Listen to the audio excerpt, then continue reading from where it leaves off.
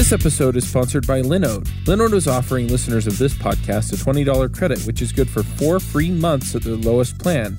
Their plans start at 1 gigabyte of RAM for $5 a month. You can get your servers in any of their 10 data centers, and their high memory plans start at 16 gigabytes. Get a server running in under a minute. They do hourly billing with a monthly cap on all plans and add-on services like backups, load balancers, Longview, etc.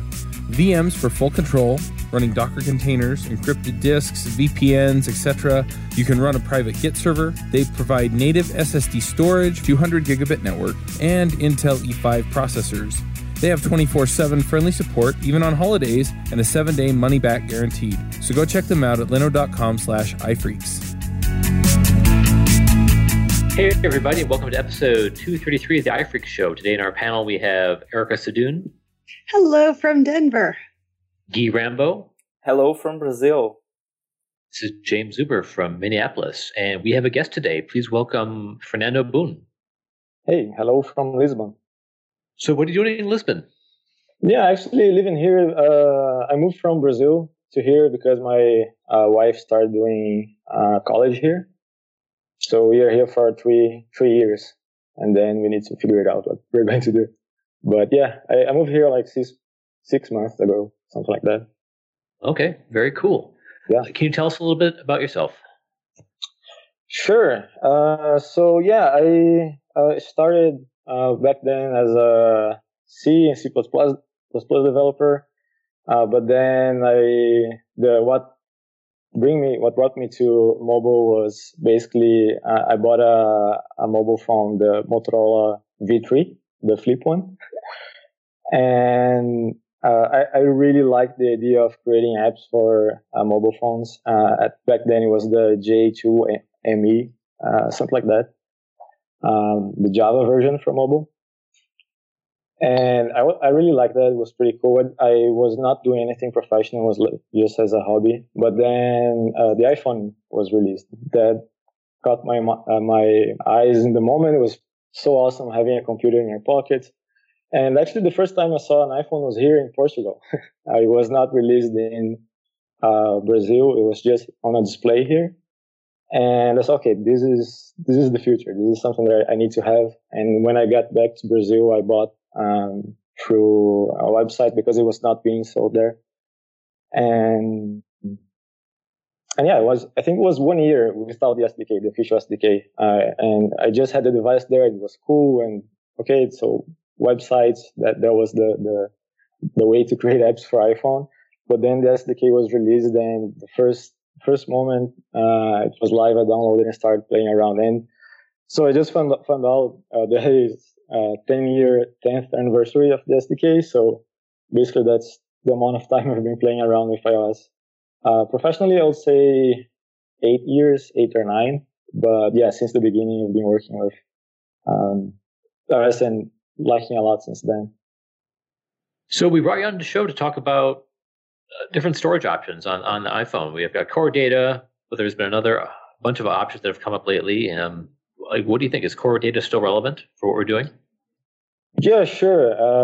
I think that core data has a really bad rep all around iOS developers.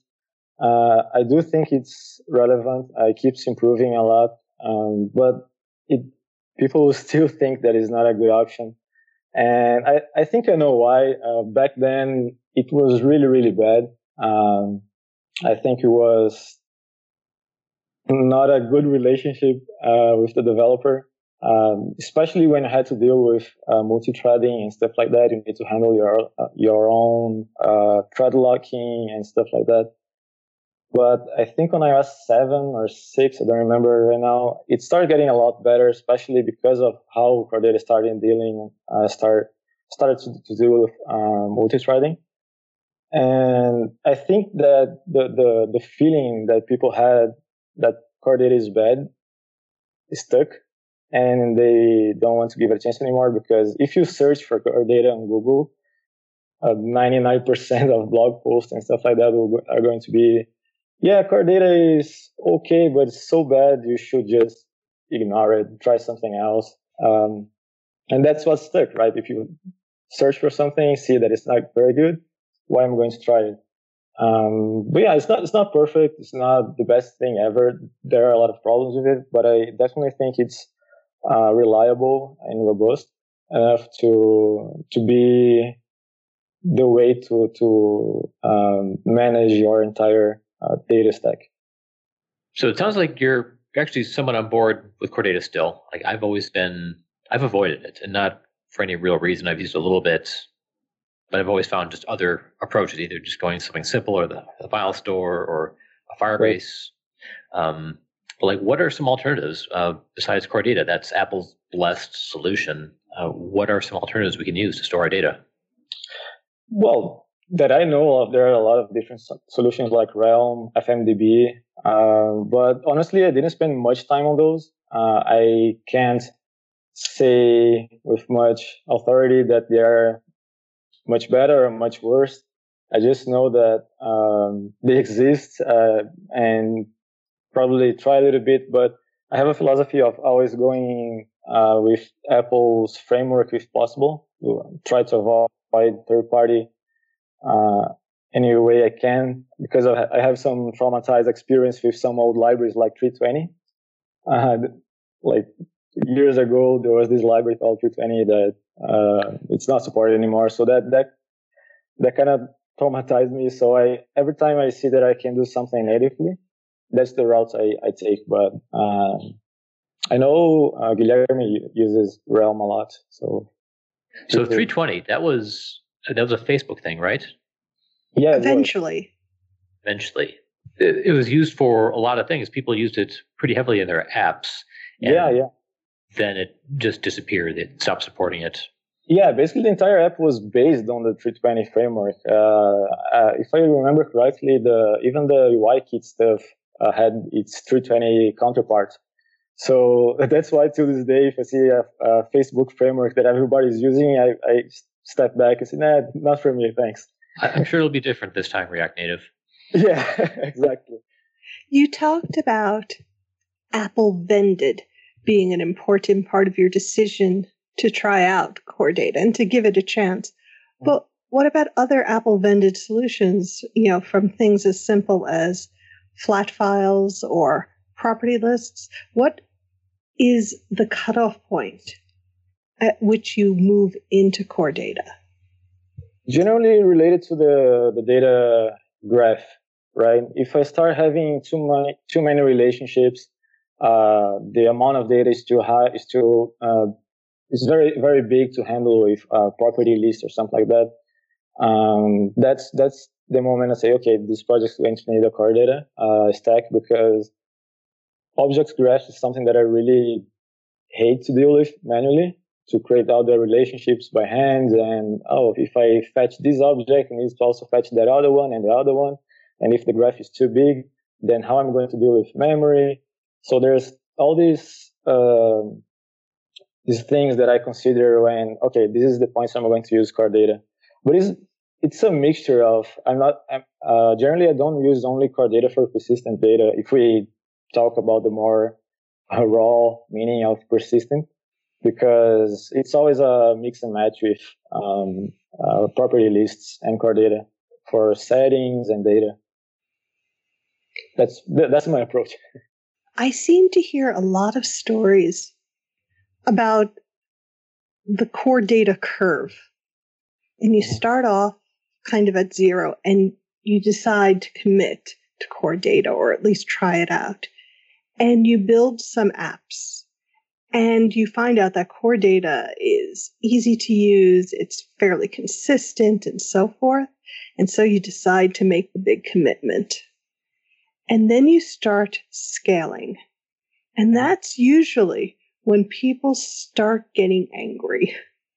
Have you built anything really big with core data? And what is your experience in terms of scale? Yes, I have. The current project that I'm working on right now, I would say that it's fairly complex on the data storage side. I don't remember how many entities it has. I can try to take a look right now, but it's at least 40 different entities, 50, with complex relationship between them. So the problem with scaling core data, at least from my experience, most situations I see are related to migrating the core data database. So if you have version 1, you go to version 2, and so on and so forth. This is one problem that I see happening very often. And another one is when the relationships start getting very complex, and you need to do things like inner joins and stuff like that. This is another moment that you can take a step back and say, hey, this is getting complicated more than it should. But most on the first topic related to migration, I can see it being a problem for a lot of people because the way the migration works is always from one version to another, from the version that you have on the device, from the version you are updating to. So if you don't do it correctly, you can get on exponential complexity on every version you add, if it's not a lightweight migration, by the way. So for example, you have version 1, you need to migrate to version 2. That's one migration. But you have version 3 now. Then you have version 1 to 3, 2 to 3, and so on and so forth. But you can do a migration in a way that is sequential, right? You always start from the list, from the previous one, and go one by one instead of going directly to the last one. I see this mistake being made a lot with people that I know that use core data. I've did this in the past, and this is a moment that people can say, hey, my project got bigger and now the complexity is higher and core data is not being good enough. And from my point of view, because it happened with me, this is not actually core data fault. It's more like a planning and lack of understanding of how the migration process works. And I can say the same for the other thing that I said about the relationships being too complex and doing a lot of inner joins and stuff like that. Yeah, for sure, there are a lot of situations that I think, hey, if this was just a normal SQL query, I could do it easily, faster. But very likely there's a way to do if predicates the same thing you want on core data. But wait a second. Before you move on from that thought, why not just do, normal SQL? Right, because of the issue that I mentioned about the object graph. Maybe that's a personal preference, but when you have a model with a complex object graph, I really can't handle doing manual SQLs queries because it can get very complicated. It can, at the moment you start fetching everything, bringing to memory, depending on how many relationships it has. Personally, I don't like to do that. There are a lot of frameworks like maybe Realm does something like that on an elegant way. But the way core data does that with faulting, I think is pretty clever, and I like how it works. And it basically gets this entire problem of solving your object graph memory, performance, and everything, and takes out of your hand and say, okay, it's core data's job to do that now. I've seen this happen in the wild, that someone is doing SQLite directly, and you expose yourself to all of the low-level limitations of SQLite, and those can even cause issues that are global to the system. Like some things you do, if you don't do them correctly, you can actually bring down Springboard, and I've seen that happen. So it right, and does core get data more may risky. use that as a back end. It may be using that as its store, but it's giving you a layer protection, right? Yeah, it handles the implementation details for you. Mm-hmm. And I know you said that you did not want to use a third-party system, that you just want to go first-party. So that rules out things like FMDB, which has been an incredibly popular Objective-C wrapper. So the question I wanted to ask you was, which language are you using? Are you using Swift? Or are you using Objective-C? Or are you using something else? Objective-C. Yeah. And you probably made some very strong decisions in choosing Objective-C. So could you take a couple of moments and just explain why you're working in Objective-C and why that is important when you're working with core data? Sure. Yeah. So the current project I'm working on, it's a 3 years project and still counting. I'll take the same decision, but explaining why I took this route back then was I don't like to adopt things too early. I think it's a bit the same trauma with the 320 stuff, but at the time, 3 years ago, for sure, Swift was really new. And I like it. I created some small projects with it. I did some tests, and I still like it to this day. But my expertise is more on Objective-C because it was what I worked since the beginning. And at the time, there was a lot of things. One of them is the productivity I would have with Swift and against Objective-C. Since I'm working with Objective-C for years at the time, it's a no-brainer in that front. But other things, like there's a lot of unknowns, right, when you're working with something that new. So that was another thing that made me not use Swift. And I say that I'll take the same decision today. If I start the same project today, I'll still go with Objective-C because my workflow relies a lot in using LLDB to try it out things. And sometimes if it's a simple method, I basically write it on the debugger, see if it works, to see if it's okay, and then I do a transcript to the code. And I was talking about this with Guilherme before. Basically, Swift is in my opinion, is a really nice language, but I don't like to work with it because of the toolbox. Xcode, LLDB, instruments, everything seems to be really worse compared when it does the same thing with Objective-C.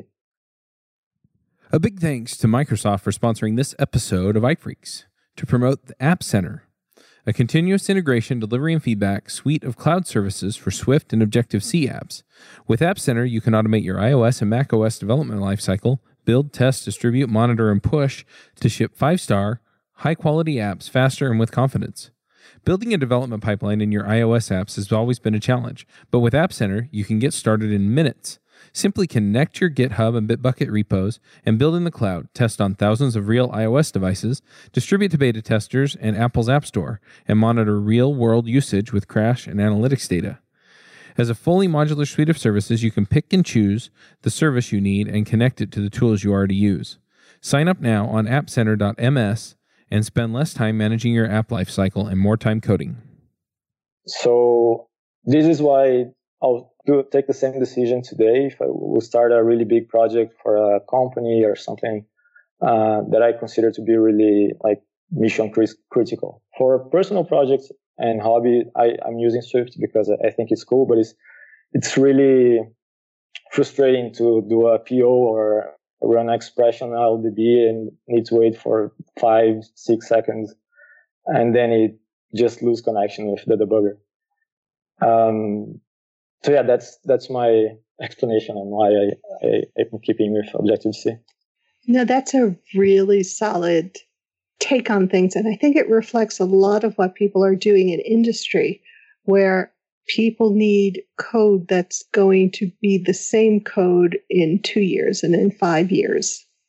Especially, when we're talking about sitting here at the 10th anniversary of the iOS SDK, having a solid code base and libraries that you've built up over time. We're talking about major investments. And I think it's very rational, insane, the way you're discussing this. So so I wanted to sort of bring this back again to core data, since theoretically that's what we're talking about today. So would your opinion change about core data if you were doing Swift? I'm not sure. I never did any big project. Actually, never did any project at all with Swift and core data, as far as I remember. I was starting one 2 days ago, but then I had an issue with the debugger and I gave up. Just a sample project. I wanted to try something, but then the LLDB stopped. I lost connection, and okay, that's enough for today. But so we've all had the LLDB stop. What do you do to fix that? Right. If you have a tip for that? Yeah, if I know that, maybe I will use Swift more. I don't know. Basically, the things I do is exactly I need to restart Xcode and the simulator. If I just restart Xcode, sometimes it doesn't work. If I just restart simulator, it doesn't work. I need to do it both. So, I mean, I get frustrated really easily when this happens. Have you tried opening and closing all your windows? Yeah. Have you tried turning it off and on again? Yeah, that's the only thing that works. But yeah, and the same things goes for instruments, right? Since it relies a lot on LLDB and LLVM. Sometimes you are real deep into a flow that you need to do something to happen and get that crash or get that situation to happen, and then see what happened on the stack trace. You manage to do all that, but you see, oh, you lost connection 2 minutes ago because of reasons. So yeah, that's why I'm keeping Swift away from my mission critical projects for now.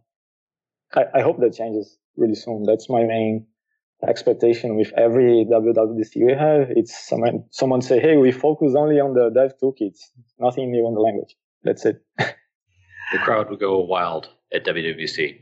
Yeah, I'm not holding my breath. And I think Guy has some bets on what's going to happen at this WWDC. Marzipan. I think things are going to be more disruptive and revolutionary this year than let's fix all the things. Yeah, I think that if they just say Xcode is going to work with Swift now, it will be enough for me to be really hyped. Because right now it just doesn't. And yeah, as I said, it's a really nice language. I like the syntax. I like a lot of things about it, but I don't like to develop with it because of the toolkit. So yeah, it's basically the same thing, the same idea, the same rationalization that I used to pick core data over something else. I don't know if Realm is going to be, I mean, probably will, but 3 years ago, I don't know if Realm is going to still be there. I don't know if FMDB is going to be there. I know the core data will be there, and if for some reason Apple decides to kill it, Apple will at least try to help us to come up with some other way. I don't think they're going to kill it because they use it literally everywhere. Even core system functionality, both on the Mac and iOS, rely on core data. So it's hard to believe that it's going to even change significantly for the worse in the foreseeable future. I don't see that happening.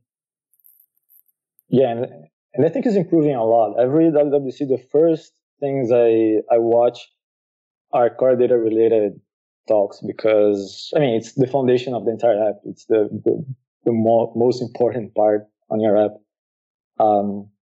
So it's really cool to see, oh, now we have this performance. It's almost like we're all SQLite. So it's almost. You're not exactly giving it a vote of confidence, are you? No, I mean, it's for sure it's not going to be the same thing as the raw SQLite, right? You need to give it away a little bit of performance in order to have all the other things done for you. But I'm 100% okay with that. I rather have a little bit of performance, which honestly is not a problem for me at all. I never had a situation where I say, man, this core data is slow now. I wish I could do something else. Just for the record, I had that happen to me with Realm. So you've been working with core data for a long time, and that's never happened. And I had seen that happen with Realm. So I think core data is more performant than. Yeah, so that's What type of things cause performance problems with Realm?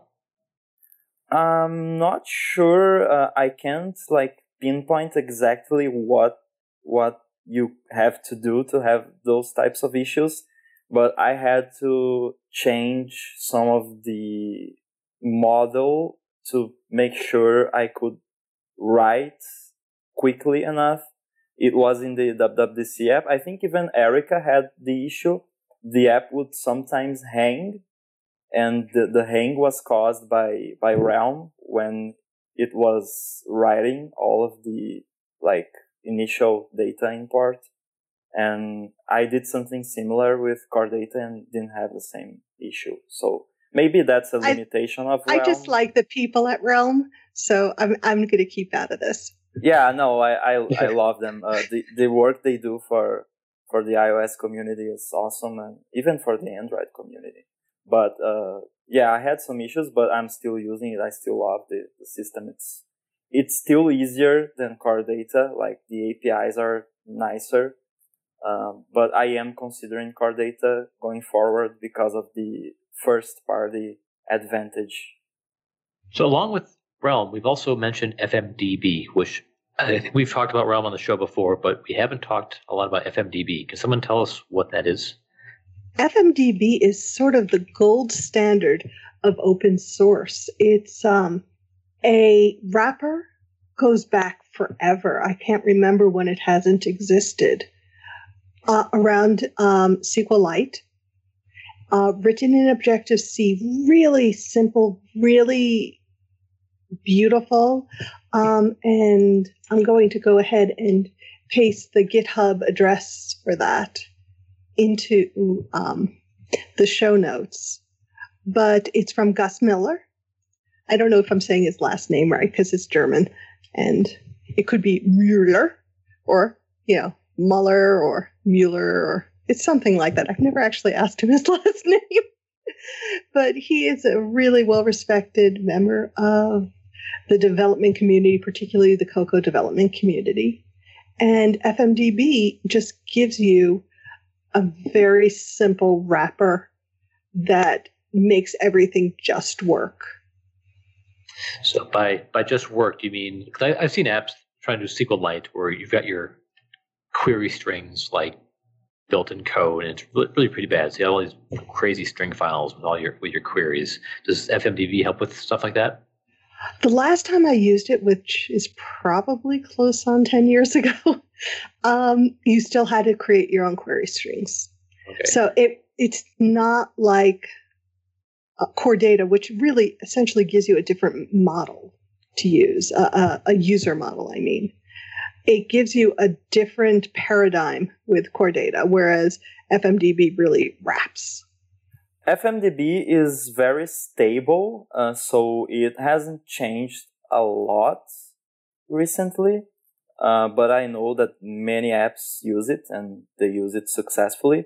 There's also another similar thing that's FC Model, which is by Marco Arment from Overcast. He uses this in Overcast and it has lots of users and it works.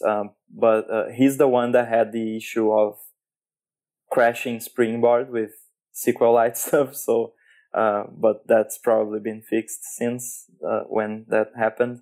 So that's another option if you're looking for a simpler, just SQLite wrapper. And it just occurred to me that if you're listening and you don't know what Springboard is, well, that's the user interface for iOS. That's iOS. Yeah, it has Springboard is the internal name really for everything that presents the icons and the folders and all that. You spring from there into an application. And if you had a weird quote-unquote reboot of your device where you see the little spinner in the center and then you can go back with Touch ID or Face ID, you don't have to enter it again. That's not a reboot. That's what we call a respring, and it happens when Springboard crashes. So when you crash that, it's like you're rebooting your device, but it's not really a reboot. Now, the other thing is that we sort of agreed we were talking about local data storage, but local data storage is so 2012. Really, one of the things that core data does that's relevant to today, to 2018. Oh wow, this is going to be so dated when people listen next year, but it gives you access to the cloud. People are much more interested in cloud storage solutions than local storage solutions, because local storage solutions really tend to be very lightweight, clean, and really there are very few applications that need the complexity of core data. So could anybody say anything about current cloud technology? Things that move your data out from a single device to a complete family of devices wherever you are, whether you're going in through the web or through your iPad or through your computer. Are there any thoughts on that? Apple tried to fix the sync issue with bringing core data to iCloud, and that's failed. Synchronization. Yeah, and they failed miserably. The core data on iCloud feature was super buggy, and it caused issues to many apps. And that's one of the reasons I broke up with core data. In my relationship. So they ended up just killing it, and now you can, of course, combine core data with some sort of cloud solution like CloudKit, which we talked about recently. But core data doesn't really do anything, but there are some libraries out there, third-party libraries, that automate that stuff. Like they sync your core data store automatically with some other sync service like CloudKit. Yeah, or you can do the old style way, which is the one that I do. Is basically use core data for local storage, but then you handle the sync yourself with normal REST APIs, getting the data and whatnot. Instead of having the entire thing on the cloud, like core data in the cloud, you just have core data on your device and sync manually. It's a good option as well. But I know that you talked about Realm doing something like that, having this sync in the cloud in a much better way than core data would ever do. Yeah, Realm has a really magical solution where you just configure your local store with a sync server, which you can run yourself, or you can use the Realm cloud service that they are offering as a beta right now. And it's really it's automatic. You don't have to worry about the sync. You can just save your stuff locally like you're saving it to any other database, and they take care of the sync for you. You don't have to serialize or worry about offline first functionality. So yeah, they have a solution for that, but of course you lose the first party features, first party advantage of using something like core data. You're going to be relying on Realm not only locally, which is all open source, so that's okay, but the server part is not open source, so that's something you have to keep in mind. And of course, if you decide to go that route, you're going to have to run your own server, or you have to trust Realm with their cloud service, which we don't even know how much that's going to cost. So that's also an issue. But yeah, it's a really interesting solution, and you should definitely keep that in mind. Yeah, we're running a little bit low on time, but there's also Firebase, which I've used. I built a proof of concept app with it, and I really enjoyed working with Firebase. And that doesn't have a lot of the baggage that you do with core data. It's pretty simple. It ends up just being a big JSON blob that you store on the cloud somewhere, and you can writes are pretty clean. Like there's actually no callbacks for your writes. It just assumes it succeeded and it will sync it if you're offline. I enjoyed working with Firebase, and it has ways for you to automatically know when your data has been updated and subscribe to that and update your screen appropriately. So I thought Firebase a really powerful toolkit. We should probably do an episode on it because I thought it was pretty cool, and we haven't really talked about it. But that could be a whole episode. The way you describe the API sounds similar to Realm, so that's pretty much how it works. Which is kind of how like parse used to work, right? Yeah. The main issue I have with Firebase is a nitpicky one, which is the fact that they only support CocoaPods as an integration. So I would like to be able to use it with Carthage or another method, but they only offer CocoaPods. Swift Package Manager, cough, cough. Yeah. Someday. The CocoaPod setup was a little bit tricky with the Firebase, and the documentation was not fantastic. I installed it between releases, so that some of the documentation was on old versions of the releases. That was a little tricky, but hopefully that's better. But overall, once you get it set up, it went okay. Sometimes I feel it's CocoaPods delenda est. Just Google it. Going to Google. What's just look up Carthage delenda est. It's a fairly famous statement, and now I have to back it up by who said it and so forth, and I'm going completely blank. We should have a link for that in the show notes. We need the Jeopardy music right now while we look this up. It's a Latin oratorical phrase, and it basically means, moreover, I consider that Carthage must be destroyed, except instead of Carthage, I'm using CocoaPods. And it goes back to the Third Punic War against Carthage, and basically it's attributed to Cato the Elder, and he used it a lot. So we've talked about data locally. We talk about cloud data, and we talk about ancient history. So we've covered it all today. At least I have a pick this week. I'm doing good. All right. Hey, we should get to the picks. Fernando, anything that we should cover that we're missing before we get to the picks? No, I think that's good. Just think that people should give core data a chance now that it's actually getting good. Excellent. Well, let's get to the picks. Want to automatically build, test, and release your iOS and macOS apps? Try App Center. Connect your repo within minutes, build in the cloud, test on thousands of real iOS devices, distribute to beta testers and Apple's App Store, and monitor real-world usage with crash and analytics data. Spend less time managing your app lifecycle and more time coding. Visit appcenter.ms and get started for free. Erica, what do you have for us? My pick is Jessica Jones Season 2 on Netflix. Not that I've actually seen it because we're recording this the day before it comes out, but I'm going to assume it's going to be pretty good. And the reason is that Jessica Jones Season 1 was so amazing. And the reason it was amazing is I just felt that show provoked such strong emotion. It is really one of the first season was one of the scariest shows I have seen on TV, with one of the best villains ever.